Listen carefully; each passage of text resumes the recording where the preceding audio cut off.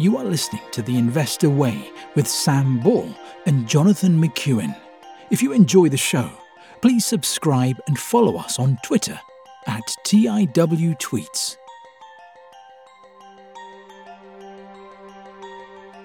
Hello, and welcome to The Investor Way with myself, John McEwen, and my co-host, Sam Ball.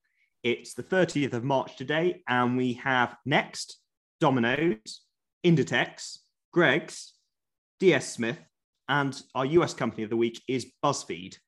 Sam, shall I kick us off with next? Oh, yes. Favourite of the show.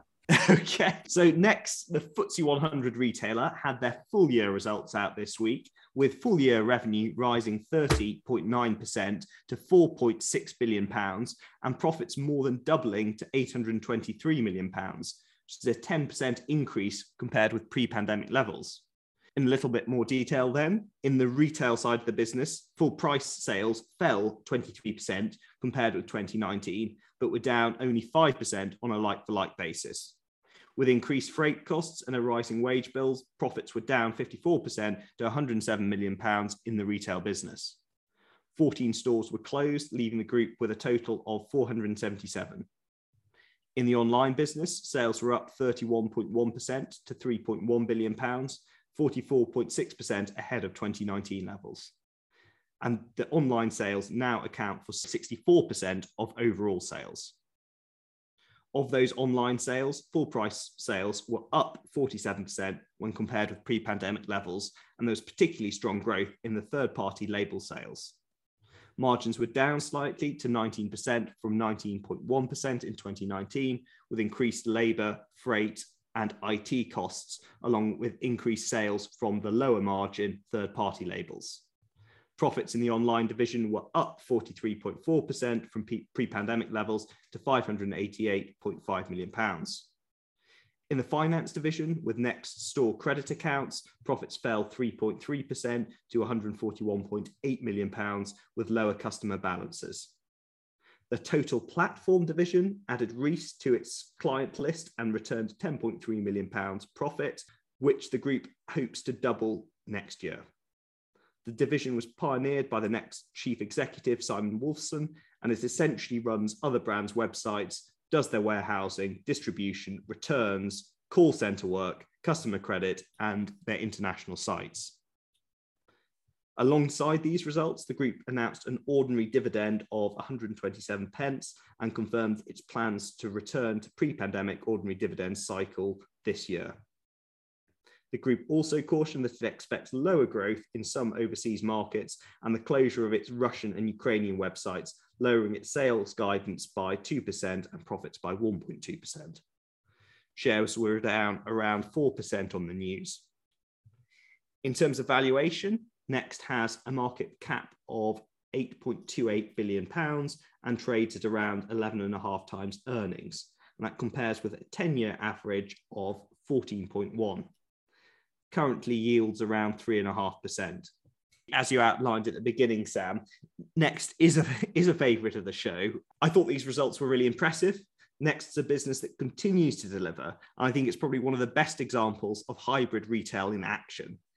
I think it's a bargain at 11.5 times earnings, even in an inflationary environment. Sam, what do you think? Similar to you, really impressive. Sales up 10% to pre-pandemic levels is good. The proportion of revenue coming from online, 64%, is ridiculous. When we talk about like bricks and mortar, it's just, I mean, can you even put Next in that category anymore? Because it's predominantly an online business now. It's just, I don't think I've seen another UK retailer handle the transition better than Next. No. What do you think of the valuation at the moment? I think that's very, very cheap. I think it's very, very attractive. I think the total platform business is interesting because, I mean, they are very good. They've been very good at managing their own growth. So I could see it being something that they can sell quite a lot, even if it's a complete failure. So what? It's not priced. Yeah. It's not priced as if it needs it to be a success. It can only be a bonus. I think at a P of, call it 12, and a prospective yield of 3.5%, it's very, very attractive. It's down about 25% since we last looked at it, and I can't I can't really Yeah. see why, to be honest. And I still quite liked it when we last looked at it. Oh, no, yeah, at it was about 15 it then, wasn't. and that was Exactly. very, That seemed good. I don't know. I'm quite tempted to have a nibble, actually. Yes, that's what I was thinking. It goes well, yeah, and definitely sort of, well, Boohoo and Next, but very different businesses. But it wasn't long that I started a position in Boohoo, and I know you did too. But Yeah, Next might be the next on the list. It is one of those companies that I suppose there is value that you see as a value play, and also got decent quality in but the it FTSE is 100. it's growing as well. It's not just buying it for the balance. It is a growing business. It shouldn't. Yeah. I don't think it should be at 12 times earnings. I think when you look, I mean, imagine if Next was in America putting up these kinds of results quarter after quarter, it'd be a 30 or 40 PE. Yeah. No, I agree. I like it a lot. Well, we'll come back to that at the end. On to another company that you do like, Domino's. Yes, Domino's. So they have come out with their full year results. So Domino's and Greggs, which I'm covering, they actually came out a few weeks ago, but we didn't have time to fit them in the week they came out. So we're going back to them now. So they have come out with their full year results. System sales are up 11.2% to 1.5 billion. Group revenue is up 11% to 560.8 million. Underlying profit before tax is up 12.5% to 113.9 million. Underlying basic earnings per share is up 11.5% to 20.3p a share. Net debt is up 16.2% to 199.7 million.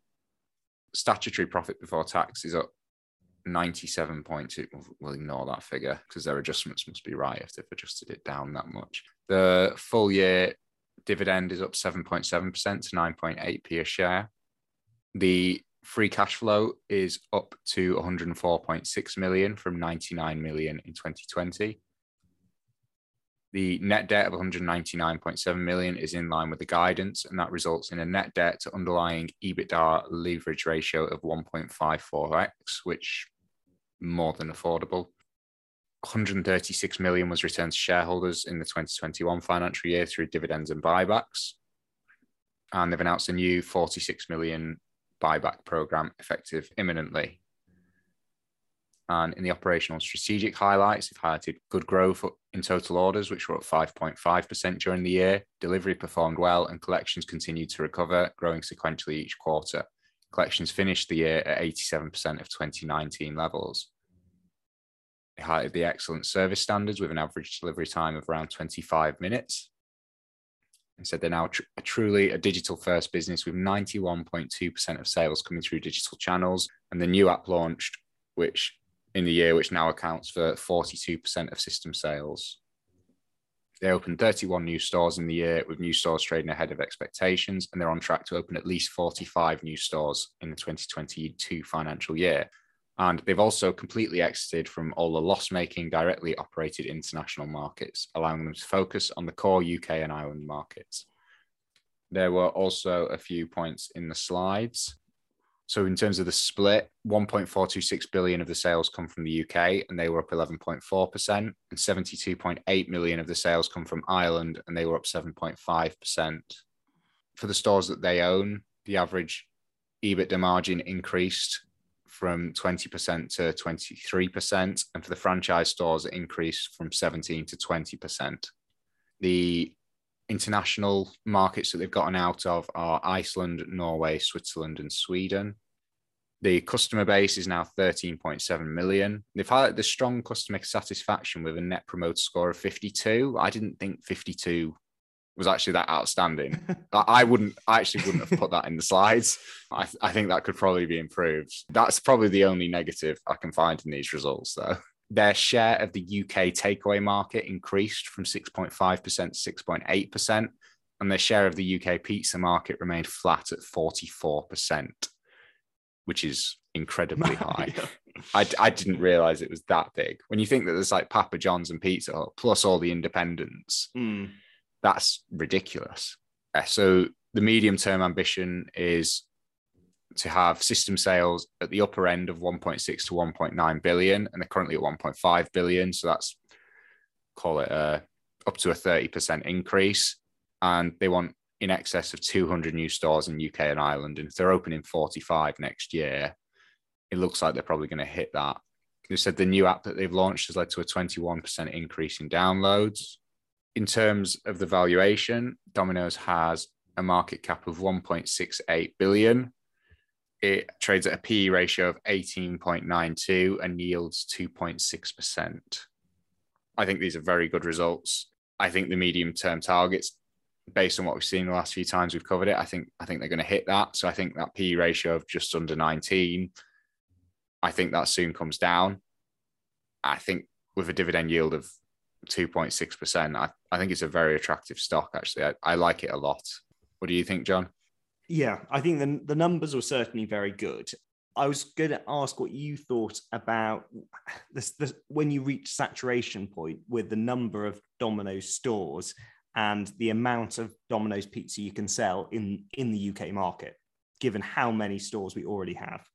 Well, I think they're only targeted going from, I don't know, say, call it 1,400 stores to 1,600. They have had disputes with some of the franchisees in the past few years about cannibalization, where, like, say you've got a town where there's 2 Domino's, you stick in a third, total sales go up, but the other 2 franchisees aren't happy about it. But I mean, when you look at the amount of stores they're looking to add in, and this is a medium-term target, so I'm assuming like 3 to 5 years, I don't think it's outrageous. And they do still have one joint venture as well. I think it's in Germany from memory. And that one's actually profitable. So you could get something from that as well. But I just think it's such a good business. Yeah. I mean, when you look at like 91% of the orders coming through the app, 25-minute delivery time, 44% market share for pizza. Yeah. I just think it's a very, very good business. And I think the medium-term target is set. It's not outrageous. I think they will hit it. Yeah. Fair enough. I think it's interesting though, in terms of like when they do hit that medium-term target, say that increases revenue by a third and a good chunk of that flows through to the profit. Say that brings assuming the share price doesn't move between now and then, maybe that would bring the PE down to, I don't know, like 11 or 12, which is very, very fair. The dividend would probably be like about 4% at that point or something. I think then you'd possibly have the issue of, well, where do they go from there? Because if they're not in any more countries, they can't really open any more stores. I can't see them getting their market share up that much, but it's such a good business that's executed so well in the UK and Ireland markets. I know they didn't do well overseas. That I'd still potentially back management, and depending on the price, it might still be attractive then. But I think for the medium term, I think just under 19 PE, I think is very reasonable. Okay, so you essentially don't think it's reached that point yet. That's no saturation. Yeah. Well, okay. I think for the price you pay, if it was, I mean, the US Daddy Domino's in the US, that's at a PE of just under 30. And I'd feel a lot less comfortable with that, because you are looking at the same issue, right? It's, well, how many more Domino's do you, but I think at 19 compared to 30, it's a very different conversation. Yeah. What do you think of the valuation? Yeah, I don't know. I like the business, but I don't know how much I'd be willing to pay for it, especially given those sort of concerns. And I take your argument that we're not at that point yet, but that would probably be my concern. But you see, I suppose you could have looked at Domino's at a number of points probably over the last 5 years and said exactly the same thing, and it's continued to grow. Yeah, but the share price is only up 24% in those 5 years. So it probably has had some. In fact, I'll just look at the financials for the last 5 years of earnings, because the share price is up 24%. Let's see how the business has done. So earnings have gone from, or the basic earnings have gone from 13.8p a share to 19.8p a share.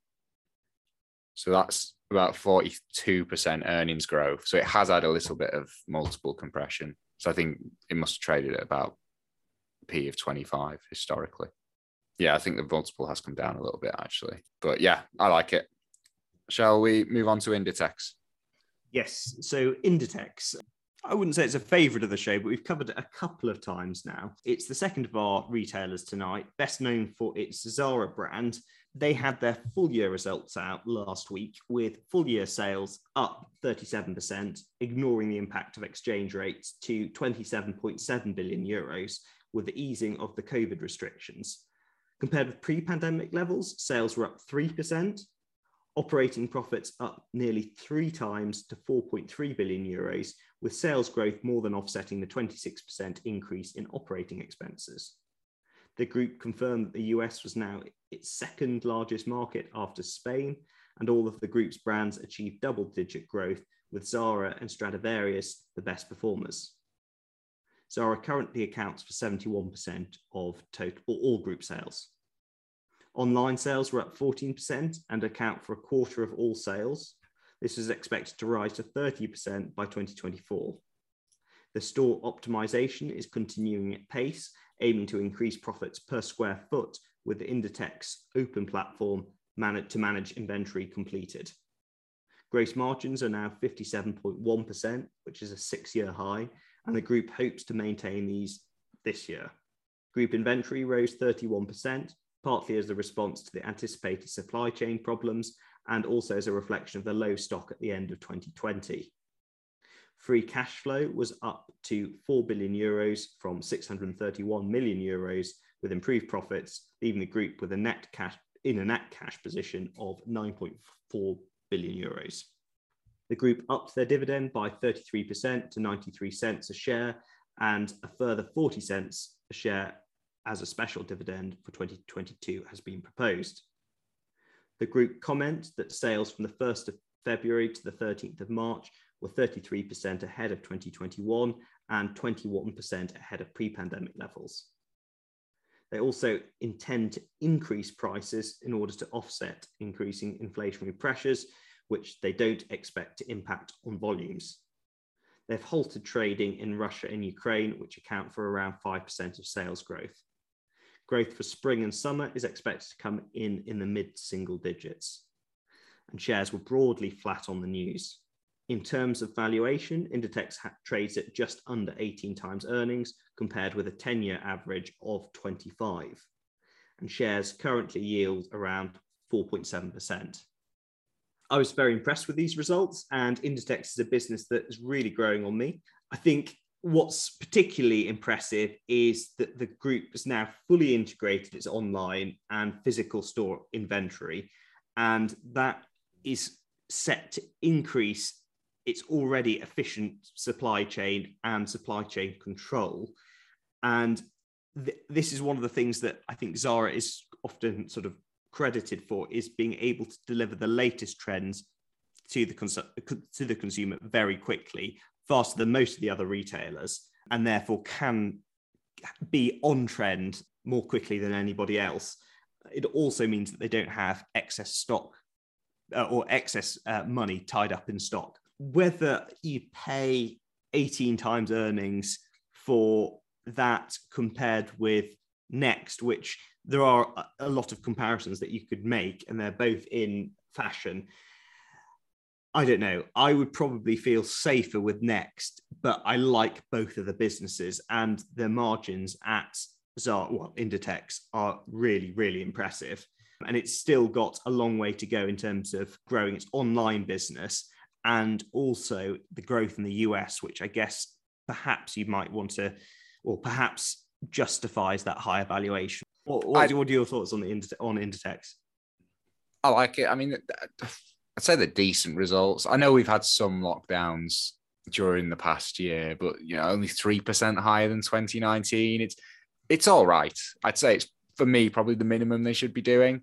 That being said, it's interesting to look at the online sales, where they're now 25.5%, and they want to get up to 30% by 2024.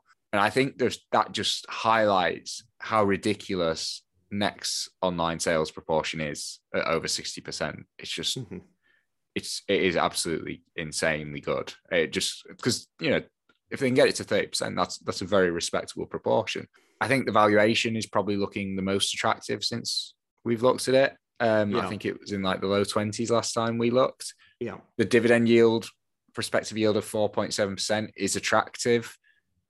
And it looks like the shares are down about a third since we last covered it. But similar to you, I wouldn't be paying 18 times earnings for it when I could have Next for 12. Yeah. If we take Next out of the equation, what do you think about 18 times earning with the potential for US growth? I'm still not sure. If we're going to talk about US growth, I'd probably go with ABF because they've got Primark growing in the US, and that's at a cheaper valuation as well. Okay. Yeah, that's fine. What about you? Would you have this over ABF? What's the valuation of ABF at the moment? It's similar to when we last... It's your stock, isn't it? I never bought it, though. Did you not? No. Sadly. All right, let's have a look. Yeah, I thought you'd gone and bought it. Well, there are lots like Next and ABF that I... Wasn't cheap enough on a Halifax trading day, was it? Stop it. Right, I'm loading it up now. We need to check whether the full year results are in there, because otherwise that PE might not be right. It's showing as a PE of 21. My initial instinct is that can't be right. I know it's saying here PE of 13.7 according to Refinitiv, I think. Yeah. I don't know if that updates, so that's just in the last article. Yeah. 21's definitely not right, I don't think. But I mean, it's tempting to take a position in both Next and Associated British Foods. I mean, it's... But what about Inditex? That was the one we're talking about. Yeah. It's just not the best option. I think it's just, it's all right. But even like, if we're getting into those kinds of PEs like 17, I'd probably go. I know it's a completely different business, but I'd probably go with something like Unilever. I knew you were going to say that. I wouldn't want to pay 17 times earnings for Zara. I think it's just such a tough business. Yeah. And I think I haven't looked at the share price in a little bit for Unilever, but I imagine it's probably 17 times. Is it like 33 now? It's been, I know it's been down. Well, what's it for a while? It's probably where it was when Warren Buffett made the approach for it about 6 years ago. Should have accepted. Berkshire's done better since then. Let's have a look. That's 15.91 now, according to Marcus. Might go my lifetime ISA. Or top up on it anyway. I've not. It's not going in mine. Next could though. Next could. Fine. Okay. Inditex won't. Inditex won't. Okay. What about Greggs? Well, I won't give you any spoilers. Okay. So Greggs have come out with their full year results and total sales were up. It's worth mentioning just as for anyone who's not listened to our early episodes on Greggs, unlike Dominos, Greggs was not a beneficiary of the lockdowns because a lot of it's on the high street and that was either shut or no one was there. So total sales were up 5.3% on 2019 levels to 1.229 billion. And like-for-like sales in company-managed shops were down 3.3% on 2019 levels. Pre-tax profit was 145.6 million, and that compares to a loss last year and 108.3 million pound profit in 2019. Profits are slightly, inflated because they've had rates relief and stuff like that. So I wouldn't expect them to have a year as good as this again next year. Earnings per share is 114.3p, and that compares to a loss last year and 85p in 2019. And the colleague profit sharing recommenced which will lead to them sharing 16.6 million with staff. They've opened 131 new shops in 2021, closed 28, which is 103 net openings. And they had 2,181 shops at 1 January 2022. From 2022, they're targeting 150 annual net new shop openings with the potential for at least 3,000 shops in the UK over time. So that's about just under a 50%, maybe a 40% increase. I've got to check that. It's a 37.5% increase. And they're planning to extend late opening to 500 shops in the year ahead, offering core menu plus hot food trials. And they're also extending the delivery reach from 1,000 to 1,300 shops to complement the evening availability. They may as well if they can get Just Eat or Uber Eats to deliver it for them and lose money on it. So. There were a few points in the slides. So they've split the stores out in terms of how they're doing compared to the 2019 levels. And they've split them into three categories. So they've got the heartland locations, which is suburbs, towns, and shopping centres. They're bobbing around the 2019 levels or slightly above. They've got the outperformers, which are significantly above 2019 levels. Those are roadside, retail parks, supermarkets, and industrial. And then the most affected locations, which are still below 2019 levels, of public transport, offices, and city centres. So there is, although they have got the revenue above 2019, it looks like the comeback might not be finished yet. The gross profit percentage was down slightly from 64.7% to 63.6%, and that's down on 2019 levels. Distribution and selling costs were down as a proportion of revenue, were down on 2019 levels from 49 to 46.2%. They've put that down to the £15 million of business rates relief and a £2 million impairment release, and also the lease costs are reducing. The administrative expenses have dropped from 5.3% to 5% of revenue.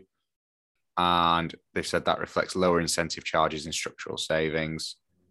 Profit before tax and exceptional items is 11.8% compared to 9.8%, but that does include the significant rates relief.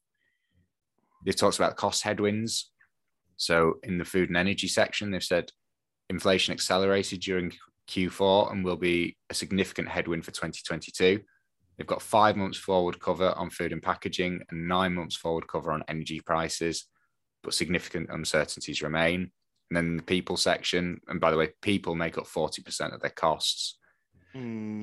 They only had 3% wage and salary inflation in 2021, and they're expecting another 4.3% in 2022. And they've said overall, they're expecting 6 to 7% like-for-like cost inflation in 2022, plus the business rates coming back and the VAT's going up from April 2022. And they've set an ambitious target to double turnover in 5 years. And they've talked about where they're hoping that doubling's going to come from. A good chunk of it, they're hoping, so 100, so they're at 1.2 billion, they want to get to 2.4. They're hoping 180 million of it is going to come from doing more evening hours and 170 million from delivery. And they've talked a bit more about the evening trade. They've said 35% of the food to go market was post 4 p.m. in 2021. However, that's only 5% of Greggs daily sales. Initial trials in 100 shops show a combination of walk-in and delivery sales offering the existing menu can already grow the evening day part to an average of 17% of daily sales. In terms of the valuation, the business is trading at a market cap of 2.55 billion. It trades at a PE of 22.29 and has a dividend yield of 3.95%. My view is these are decent results. I think their target's a bit more ambitious than Domino's, and I think they're a bit more expensive. I appreciate some of that is that some of the sales from 2019 are still to come back, if you assume they will do, like the city centres. But it's a very similar business with quite similar strategies actually to Domino's, or quite similar targets. I'd rather pay 19 times for Domino's than 22 times for Greggs, is my view. What about you, John? Yeah, and I think I'd add that I'd be particularly concerned about the rising employment costs and the inflationary pressures at this end of the market. I'm not sure whether they're going to be able to pass some of that on, and whether the growth is going to be able to offset that. I really don't know about that. And for 22 times earnings, I wouldn't be taking a risk. Because there's quite a few items in Greggs now. If you compare the price, like even 4 or 5 years ago, they are more expensive, and it is noticeable. Like if you go to some of the other bakery shops on the high street, it's still cheap, Greggs, but it is, some of it's fairly pricey for a bakery. Yeah, I'd share that concern. I don't think I would be prepared to pay much more for a Greggs than I do now, and I don't go to Greggs that much either. So yeah, I think that probably will eat into profits. Do you have any thoughts on the target of 3,000 stores and doubling revenue in 5 years? I think it's not impossible, but a tough ask. To me, it seems ambitious, whereas I thought the Domino's targets were, I think they'll hit those. I'd be more, I think Greggs are possibly less likely to hit them. I think the Domino's is a stronger brand as well than Greggs. Greggs. I agree. Right, okay. Shall we move on to DS Smith? Yes, so DS Smith, the sustainable paper box maker, had their quarterly trading update out last week, confirming that second half trading had been in line with expectations and that so far rising costs had been fully offset with price increases and volume growth. They have an effective hedging strategy for the rising energy costs, along with efficiency improvements. The group expects full year like-for-like volume growth to be in the mid-single digits with continued demand from consumer goods. Net debt is expected to be less than 1.9 times EBITDA. And in terms of the situation in Ukraine and Russia, DS Smith has a minority stake in a Ukrainian packaging business in which operations have been suspended. The division contributed around 2% or around £4 million to last year's net profit. At the moment, the valuation of DS Smith, it's got a market cap of £4.5 billion, trades at just over 9 times earnings, compared with a 10-year average of 12.1. We've covered DS Smith and the full year results previously on the show. I thought these results were, this statement was reasonable. And I still think that the fundamentals of the business are fairly strong with the e-commerce and the move away in the country, in the world, but in the country, plastic packaging. So far, management's managing to offset the higher costs and pass these on, and probably at just 9 times earnings and a fairly juicy dividend, which I think is just under 5%, which is well covered. It probably wouldn't be a bad pick, actually, for DS Smith. I know that they're trying to reduce the costs also that's associated with paper and trying to outsource that so they do less of it themselves. And depending on whether commodity prices are high or low, it can work in favour or against the business. The target is getting it down to 60%. I'd consider buying shares at this price. What about you, Sam?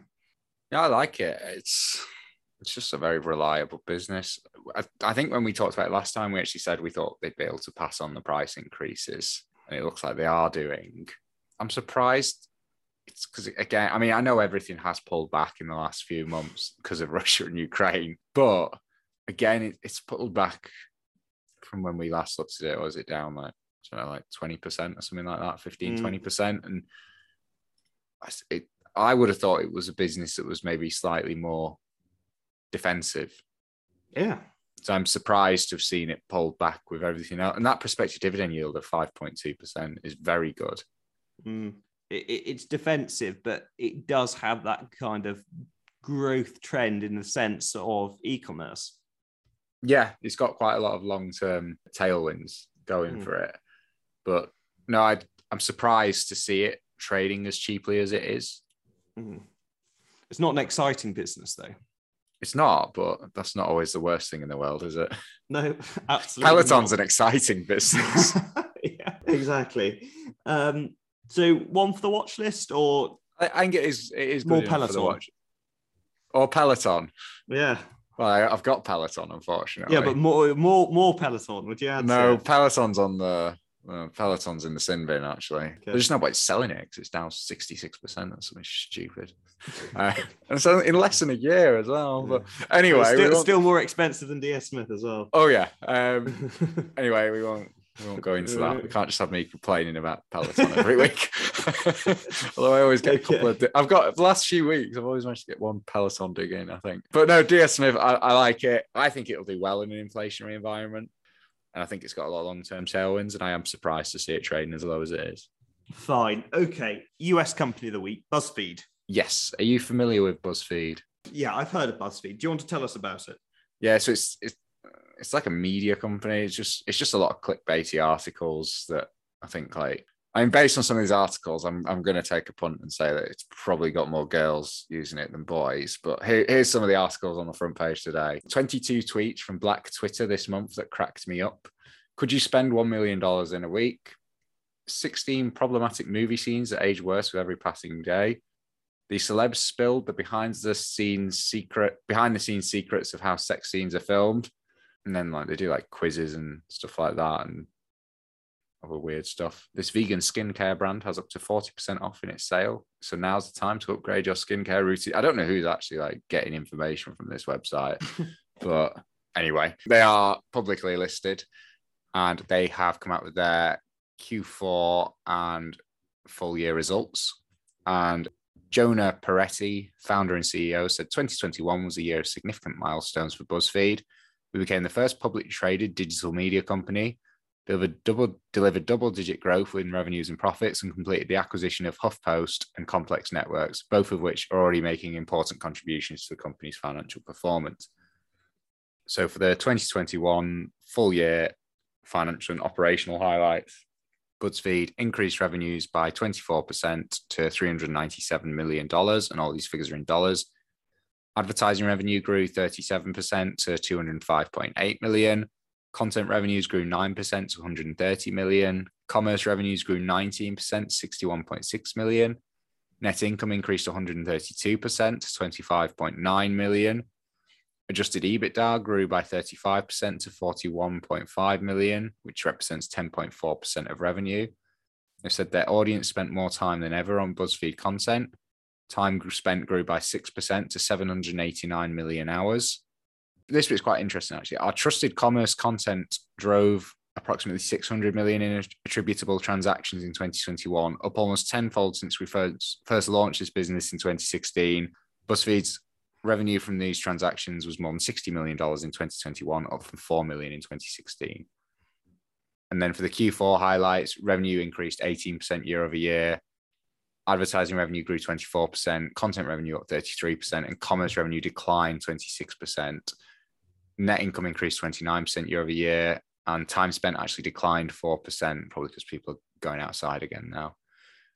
And for the first quarter of 2022 outlook, they've said on a pro forma basis, we expect Complex Networks in the year, including Complex Networks in the year ago first quarter, we expect revenues to be down by a low single-digit percentage year over year.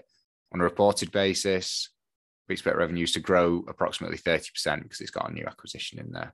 It was worth mentioning as well, they gave a net income figure in those results, but then we actually follow it through in the numbers because I was quite confused because they were quoting net income. So I got quite excited because I thought we're going to have some earnings this week to talk about for the US company. And then when you follow it through, there's no actual earnings, which is a bit annoying. So they've got some net income, but I think it's basically just all because of some tax that's coming back. I've not looked in any massive detail, but although it's got net income, there's not any earnings. So we still don't have earnings per share. Oh, in terms of the last 4 years of figures, they've grown revenue from 307 million to 397 million. So not a massive amount. And the bulk of that increase has come in lockdown. So you do wonder how much of that they're then going to give back as people start going outside again.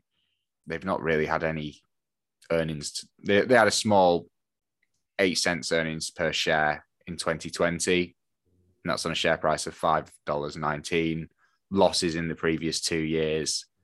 I'm not going to bother with price to sales because I don't think it really works for this type of business with that type of growth. But it's at a market cap of just under 700 million. I mean, for me, I don't actually like the products. I think it is just, it's just garbage when you look at the stuff on this. I know I'm not the target demographic, but I don't like the products. I'm a lot less likely to invest anyway. I don't really see what the business model is here. If it's just advertising, I don't know how you put a value on it because I don't see how it gets, if they're not making profits now, I don't know when they will be because it's not like I'm looking at it and thinking, well, it's going to be, 10x the size of where it is today. It doesn't really have any track record of earnings.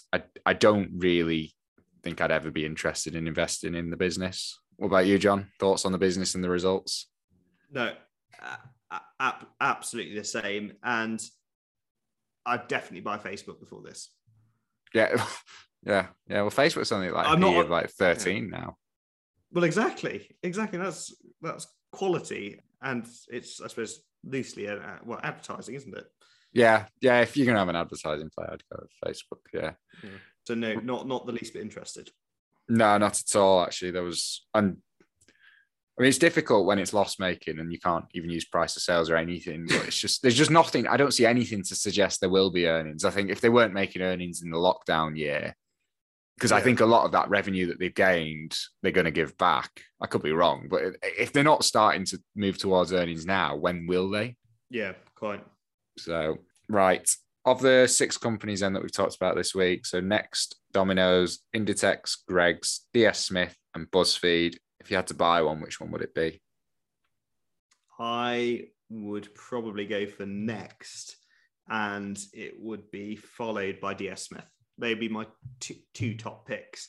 And I think Next, like you say, is particularly exciting. It's that hybrid retail, really making a success of it. Sensational online growth.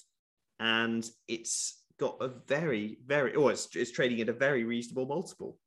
I'd agree. I'd go with Next, and then my second choice would probably be Domino's. I think actually this week we've covered 5 very good businesses and BuzzFeed as well. Whereas normally there's only 2 or well, yeah. But in terms of the UK ones, I think in another week, I think any one of these 5 could have been the top one. Yeah. They've come up against Next, and Next is just for me the best one. But Domino's would be second for me. Yeah, I mean, I think there's a lot to be said for UK retail at the moment, and particularly Next and Associated British Foods. I like both of those. And UK valuations as well. Yeah, absolutely. I think that's everything then. Thank you again for listening, and we'll see you again next week. See you next week. Thank you for listening to The Investor Way. To get in touch, please follow us on Twitter at TIWTweets.